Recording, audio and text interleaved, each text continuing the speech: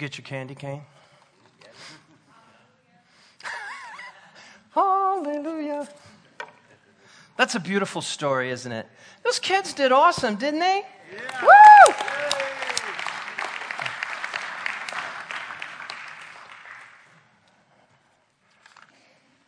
I just love hearing kids sing, and man, it's powerful. Turn with me, if you would, really quick to Isaiah chapter 9. We're going to look at verses 6 and 7 quickly this morning. I won't keep you too long. There's a lot of family here today, and some are out of town. And while you're turning there, I'd like to just stop and take a moment and pray for our brother Ernie. It's taking another turn on the wild roller coaster that he's been on. So, Father, we just lift our brother Ernie up to you. Father, we speak life into every fiber of his being. Father, you tell us to pray that your kingdom would come, and it would come here on earth, God. So, Father, we ask that your kingdom would invade his hospital room. You would invade every part of his body, every muscle, tissue, sinew, lungs, all. You know how he works because you created him, Father. Yes. And we ask, God, that right now, in the name of Jesus, you would come and cancel the plans of the enemy. Father, we choose and we speak life, and we speak peace. We speak wholeness. We speak the whole gospel, God, in the name of Jesus, over our brother Ernie. And Father, I know that there's others in this room who have family members that are struggling in some way, shape, or form. And Father, we choose and we speak life into that as well, God. Oh, Father, you came not only to save us from our sins, but to set us free from the bondage of sickness. So, Father, we speak that healing and that freedom in Jesus' name right now. Amen. Amen. Just kind of a little context here. The book of Isaiah mentions the coming of the Messiah directly or indirectly something like 25 times. It's the only book in the Bible that has reference to his coming that many times, okay? And when we read in Isaiah chapter 9, verses 6 through 7, this is a classical verse we hear a lot of times.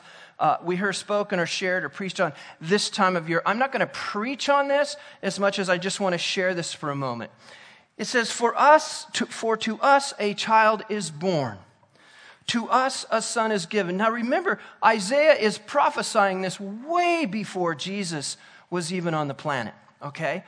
So he's prophesying this is to come.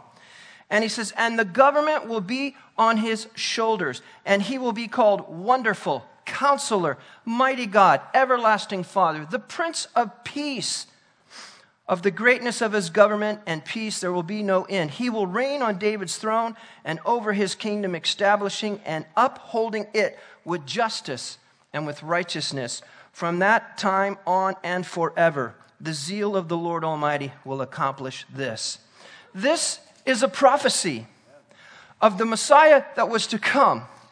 But this goes way beyond that moment. It's talking about the second coming of Jesus coming back and his rule and reign coming with him. And he's coming here to earth again for us. We know in the beginning when Jesus stepped foot on the earth, he was born, he came, he put his foot on earth, that he began that rule and reign. That the kingdom of God had burst forth and put foot on this planet to save and to redeem and to get everything in order for his second coming. Amen? That's basic theology. But we live in this incredible tension that John Wimber called the now and the not yet. We live in that tension of the now that we're in and the not yet where his rule and reign will really come and he will be established on his throne. And what tension? Whoa! It's incredible the tension that we live in at this moment in time. I don't know if ever before in history we've seen this much colliding at one moment in time. Maybe, but at least in our lifetime, this seems pretty incredible. But I'm telling you, this prophecy is true. Jesus is coming. Amen. He's coming, and he's going to rule and reign, and the government will be upon his shoulder. He will take charge and take over everything, and he will set everything straight. I can put my hope in that. We had been talking about just the power of the gospel and the greatness of the gospel. And today I want to kind of take a different little little side trip, if I can, for a moment. We have this home group, several home groups here in our fellowship, and it's where we're going through The Chosen. We're starting with Series 1, Episode 1, and we're going all the way through Season 1. And it's been fun going through each episode and dialoguing through it and talking about it. But something really came out to me that I thought was really appropriate for today. And I want to start by saying this, that every follower of Jesus has a not-so-great before-the-cross experience, right? Every one of us, before we came to Jesus, it was not so great. How many are with me on this? Oh, good. I just want to make sure I'm not, just preaching to myself here, but think of this for a moment. In the series The Chosen, in the season 1, we're introduced to Peter, which you open up the gospel, this is all biblical, we are introduced to Peter. Before his cross moment, before he came to Jesus, before Jesus chose him, he was a brass, crass fisherman, big mouth, braggart, rough, tough, tumbling kind of guy. And then we have Nicodemus. He was this pious, fancy pants kind of religious leader guy. That's all he knew, but that's who he was. That was his story. And then we have Matthew. What a character. In the movie, they really show a side of Peter I'd never quite read before, but he was a thieving, indifferent to suffering tax collector. He didn't care. He just wanted the money. And I think he pocketed quite a bit myself. That's my thinking. But then we have Mary Magdalene. Oh my goodness. We don't know a lot about Mary Magdalene. There's just not a lot of historical stuff written about her, but we do know this. She was demon-possessed, and Jesus came into her life. He chose her. If anything, probably one of the first people that he chose, and in that moment, he delivered 7 demons, just took them right out of her, just bam, set her free. First deliverance we see recorded, at least in that context. 7, not 1, not 2. It's bad enough being oppressed by some kind of demonic entity or force. I'm not getting all woo-woo spiritual on you here, but it's true. But to imagine 7 demonic, and she's delivered from that. But what's interesting is we have this demon-possessed woman seemingly so insignificant that her before-the-cross story isn't even recorded. So we're left to surmise what it might have been like. And there's a lot, if you studied anything about Mary Magdalene, you'll see that there was a lot of twists and turns in her history. And it was motivated by political people within the church. Like 900 years later, she was portrayed as something that she wasn't. And that's a whole nother side trail. But really, we don't have a whole lot of real history about her. But I want to say, where's my notes at here? I'm getting sidetracked. And yet God calls us in the before. God calls us before we weren't even aware that we were simply broken versions of who God was calling us to be. Isn't that interesting? God calls people before his transformative work begins in their lives. God calls us before that. God's not calling perfect, polished people that wouldn't even work right. God calls us, he redeems us, and then he begins to clean house and to mold us and shape us into the image of who he wants us to be and look like his son. Amen? God sees past the before in our lives, and he looks forward to and sees what he proposed and planned for our future. I call that faith pictures. When the angel of the Lord came to Gideon, what did he say? Gideon, you're the least of your tribe. You're no good. That was Gideon's word, not the angel of the Lord's word. He said, Gideon, you mighty man of valor. And Gideon's like looking around. Are you talking to me or you're talking to Bob? You're not talking to me. But somehow Gideon had it in his mind that he was disqualified. But God saw past that. He saw to what he proposed and planned for Gideon's future. And he called it forth. God, sees past the before to those he loves enough to call his own. Take Israel, for example. Turn with me really quick to Isaiah 43, verse 1.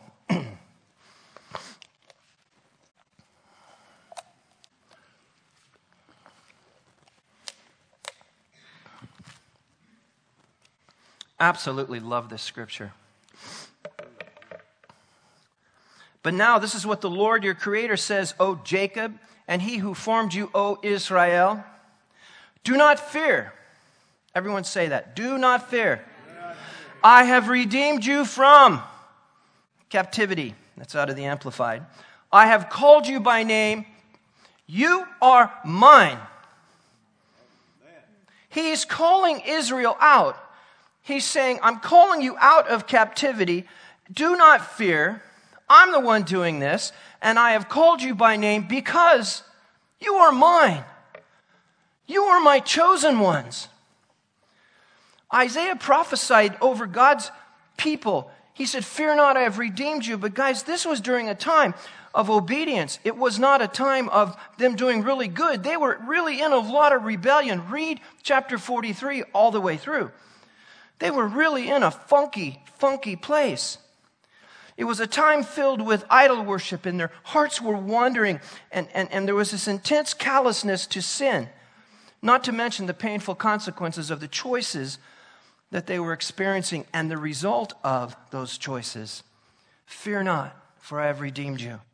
This was spoken long before their repentance. He continues in verse 1. He says, I have called you by name. You are mine. Can you hear that? Are you chosen? Did you hear God call your name?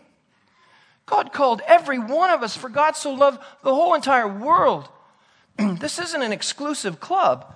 God has called everyone, but are you hearing His calling? Have you heard His calling? Do you know that you are one of His chosen ones? Amen.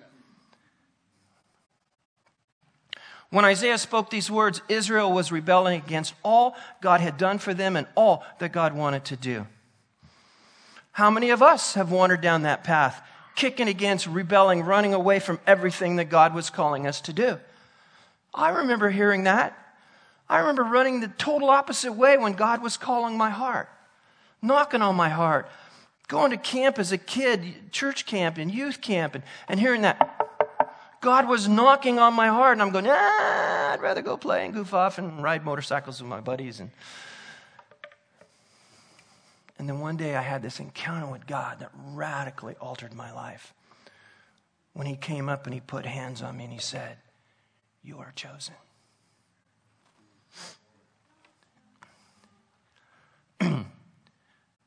When Israel was rebelling and running away from God, and everything that God had done for them, they could care less.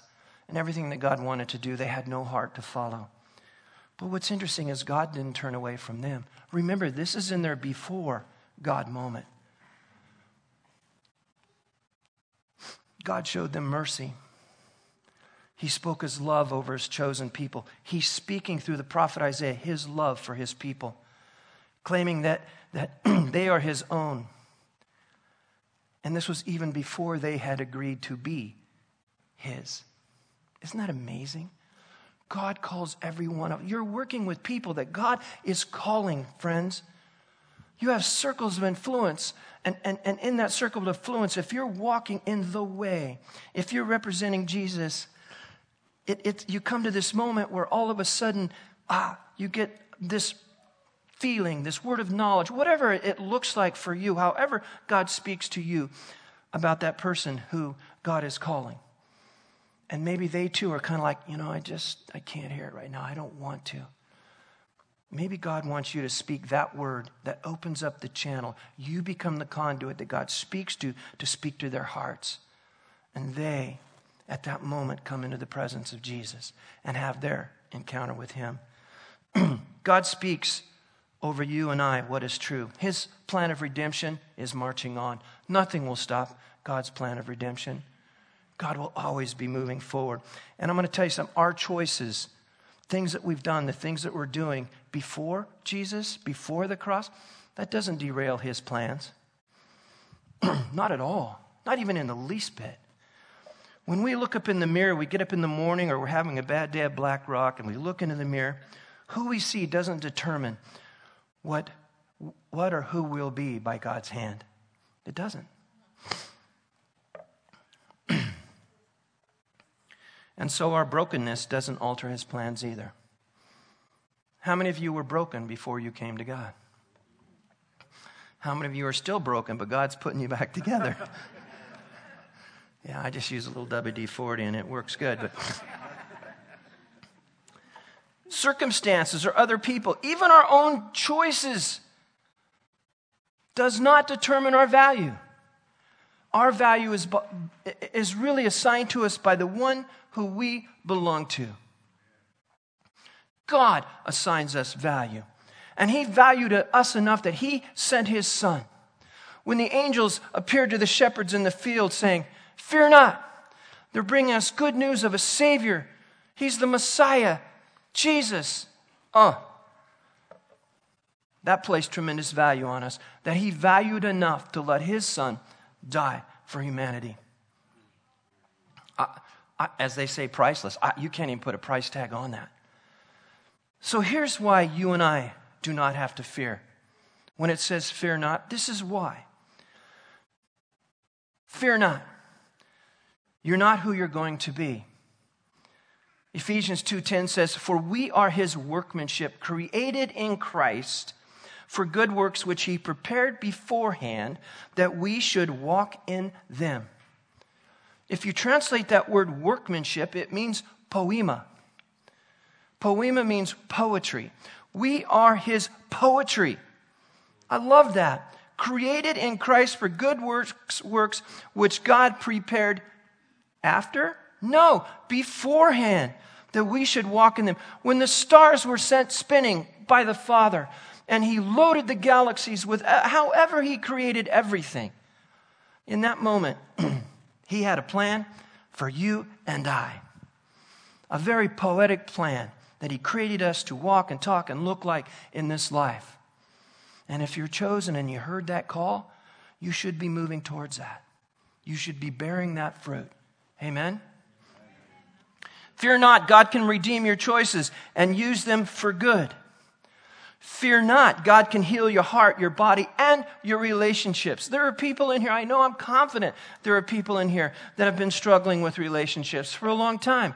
God can heal those. Give them to him. We have this tendency of, we come to Christ, we give Jesus our problems because he says, "Give me all your burdens." We give them to him. And then for some funky reason, and wonky, I don't know, we start taking them back. And God goes, "Give them back. You gave them to me. They're mine. Let me take care of this stuff." And we wrestle with him. Let it go. Let God heal your heart, your body, and your relationships. Fear not, you were made for more than what you've experienced so far. Guys, this is just the beginning. Every day is new. Every day is a new beginning. The choice is yours. Are you going to walk in his ways and let God use you in power? And, oh, my goodness, the choice is yours. It's time to stand tall, to arise and shine. We're moving into a season that the world would tell us, "Oh, this is terrible." I'm telling you, man, God has a plan. And I'm confident that God's got this. I've read the end of the book, by the way. He wins. It works out.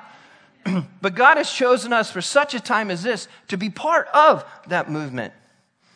And those of you that know me well enough to know that I want to be part of a movement. I don't want to be a church that's just stagnant. I want to be moving however God wants us to move forward. So, fear not, this is only the beginning. And yes, every follower of Jesus has a not so great before the cross life. But what about life after the cross? You've heard me preach, my journey up to the cross. I had this journey to the cross. And I thought, and I was taught, my theology at that time was our journey is to the cross. Okay, I'm saved. Now I get to sit here and wait for the Jesus bus to come. And if you were like me, I'm sitting there, I'm getting bored to death. There's got to be more to this than just sitting here on the Jesus bench waiting for his bus to come and take me home. Then I realized that there is a life after the cross. The Holy Spirit filled me and energized me with this desire to want to do his good works. And I began this journey of wanting to just do what he wanted me to do. And that is my wife and I's story. 25 years old, I turned 25, full-time ministry. Pastoring a mission house Was I crazy or what? But God used that. That's just our story. I'm not saying that's a prerequisite for you. That's just our story. But we followed God, and we realized there was so much more beyond the cross. So we do have a life after the cross. Every follower of Jesus who comes up to the cross, you must understand the power is at the cross. Yes, but it empowers us to walk and to live after the cross. An incredible, exciting lifestyle. And look what it did to Peter. When Peter had his God encounter, when Peter began to walk with Jesus, and he had this moment. Look at what happens to Peter. We read, Peter, that rowdy fisherman, what happened to Peter? He quit, went fishing, paddled off to some unknown island. No, he became the bedrock preacher of the early church. That's what happened to Peter. He was a healer of the sick and the lame, and he was fearless unto death. In fact, you read historically, he definitely died a martyr's death. That's how passionate he was to follow Christ. Oh, my goodness. Then you have Nicodemus. That impersonal religion, the leader of the impersonal religion became personal friends with Jesus. We read where Nicodemus would come in the middle of the night, slide in the back door, I don't know, under the gate, do the low crawl over to his house. I don't know how he did it. But he would meet. What would you say? Nick at night. Nick at night. Hey, Nick at night. Woo! Good job, Cyril. Oh, my goodness. So here's Nick at night. Sneaking over to Jesus' house, whatever Jesus was at. And he would have this exchange with Jesus. Dialoguing, walking and talking, going. He had such a significant impact, Jesus did, on Nicodemus' life, that Nicodemus helped get Jesus off the cross. He helped bury Jesus. He paid for the burial spices. That's quite a transformation. I think somewhere in the journey, he came to this point of finally understanding, and he was changed by the scriptures that he had devoted his life to studying because he had spent time in the presence of God. And all of a sudden, that balance of spirit and truth, it all made sense. Can you imagine that moment? We have Matthew, the tax man, the traitor, who became a member of the elite 12. And he was author of the first gospel in the New Testament. We know that, the book of Matthew. What a transformation. That's powerful.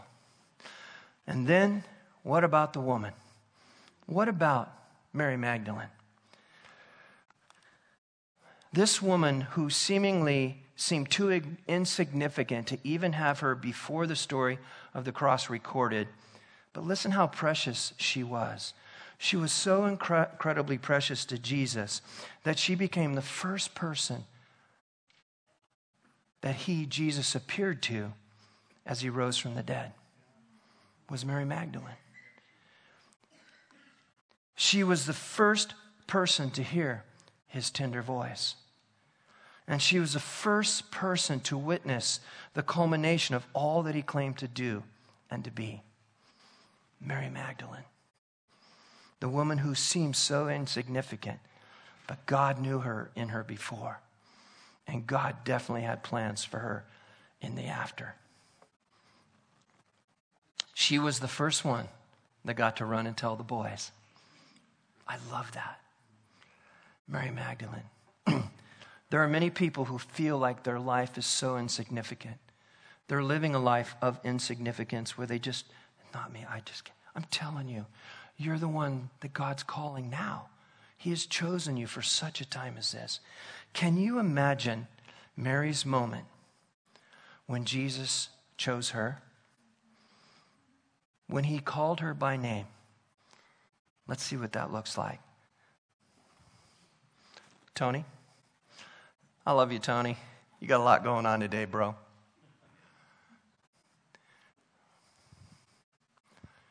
Okay, stop it for just a second. Pause if you can, Tony. Let me give him a little context here. In the movie, we just see that season 1, episode 1, Mary's struggling. She doesn't go by the name Mary. She's hidden her name. She just wants to be off the planet, out of sight. It's not even her name. She's called by a different name. And she's struggling. She's at a point where she's being tormented by the demons, which Jesus did deliver her from. cast them out of her.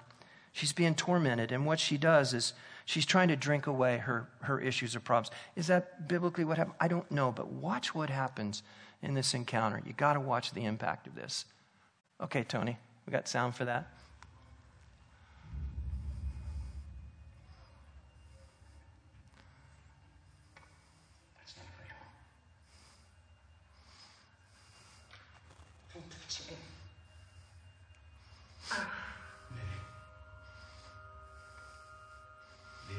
Lily, are you okay?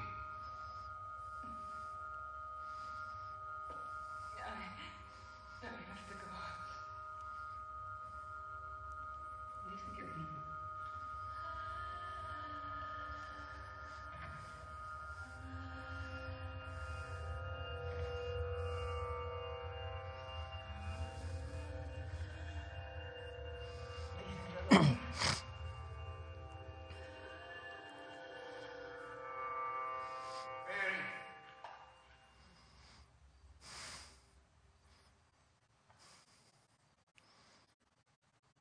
Mary of Magdala.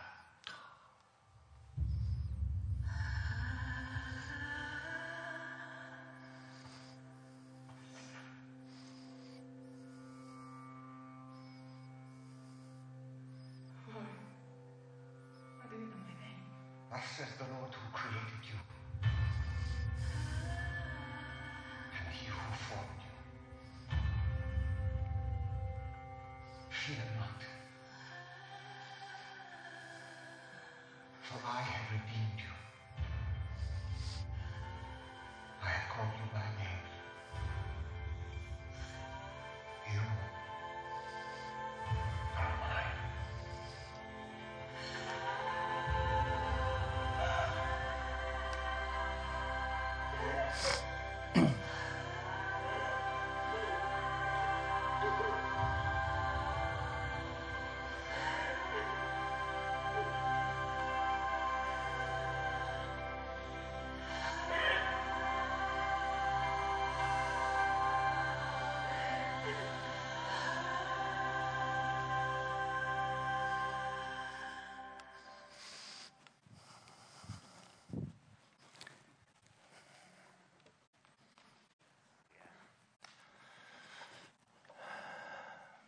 Wow.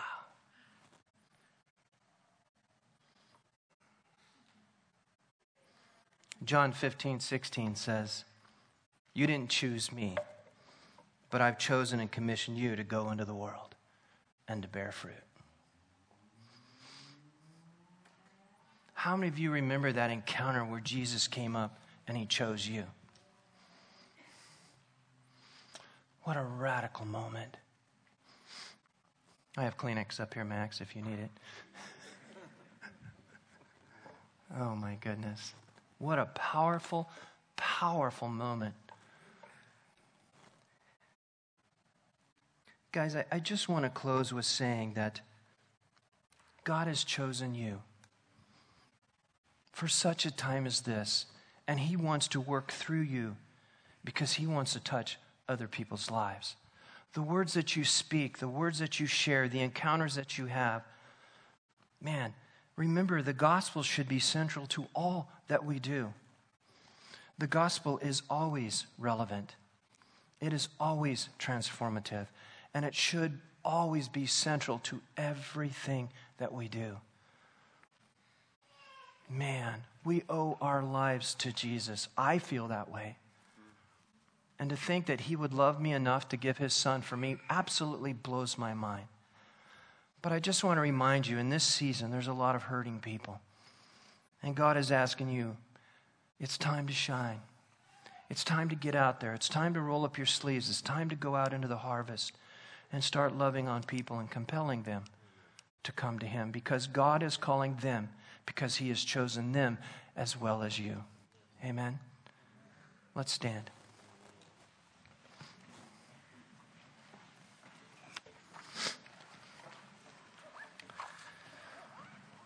I just want to say, if you do not know Jesus, you have not felt his call.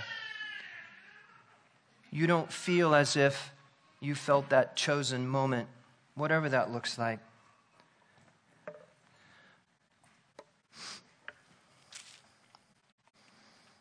I would really like to pray with you. And if that's you, I'm not going to dog on you, but if that's you, I'd love for you to come up when we're done, and I'd love to pray with you, because I want to introduce you to the one that wants to choose you. Amen? And those of you that, in that verse I just read, he goes on to talk about he chose us so that our life would bear fruit. This came after the discourse of the vine and the branches and all that. And man, is your life, let me ask you, is your life producing the fruit that you want? Is your life producing fruit that people want to partake of? Are you just producing lemons? I'm not trying to meddle, but I will for a moment. Because Jesus called us to bear good fruit. And if we're in the vine, if we're in Him, if we're seeking His presence, then we will be producing His fruit. People will want to be around us. They'll want to partake of whatever it is. They can't see it, but they know there's something in us that they want, and that's Jesus. So I just want to say this. If that's you, if you want your life to be producing better fruit, I just want to call you forward. And we as a team want to pray over you. And if you're rocking it, amen, God bless you. So if that's you, if you want your life to be more productive in terms of good, healthy fruit, when people around you, they're not going, oh man, I can't stand to be around that person. They call themselves a Christian. That's not good fruit, my friend. But if you're that kind of person that people go, I really like being around that person. That's you. That's awesome. So let's pray. Father, I just thank you for this incredible moment. I thank you for this morning. I thank you for the children singing. Oh, how awesome, Father. I know that you love little children, God, and you want us to be like those. Oh, man. So, Father, we just thank you for you choosing us for such a time as this. Father, that you chose us before time began, that you chose us while we were still doing the wild and wonky stuff that we were doing, is so mind-blowing, God. But you loved us enough to call us out of that into your marvelous light. So, Father, I just pray, God, that you would continue to draw us closer to you and that we would answer the call. Thank you, God. And, Father, I just pray that all of us would begin to bear the fruit of you in your life, God. Wow. And we just thank you in Jesus' name. Amen. Don't forget, Friday night, we have Christmas Eve service here, 6 to 7. It's going to be worship and singing. It's also going to be a time of communion, too. So it's going to be an awesome moment. So God bless you guys. Have a great and wonderful day. No chairs. You can leave the chairs alone today.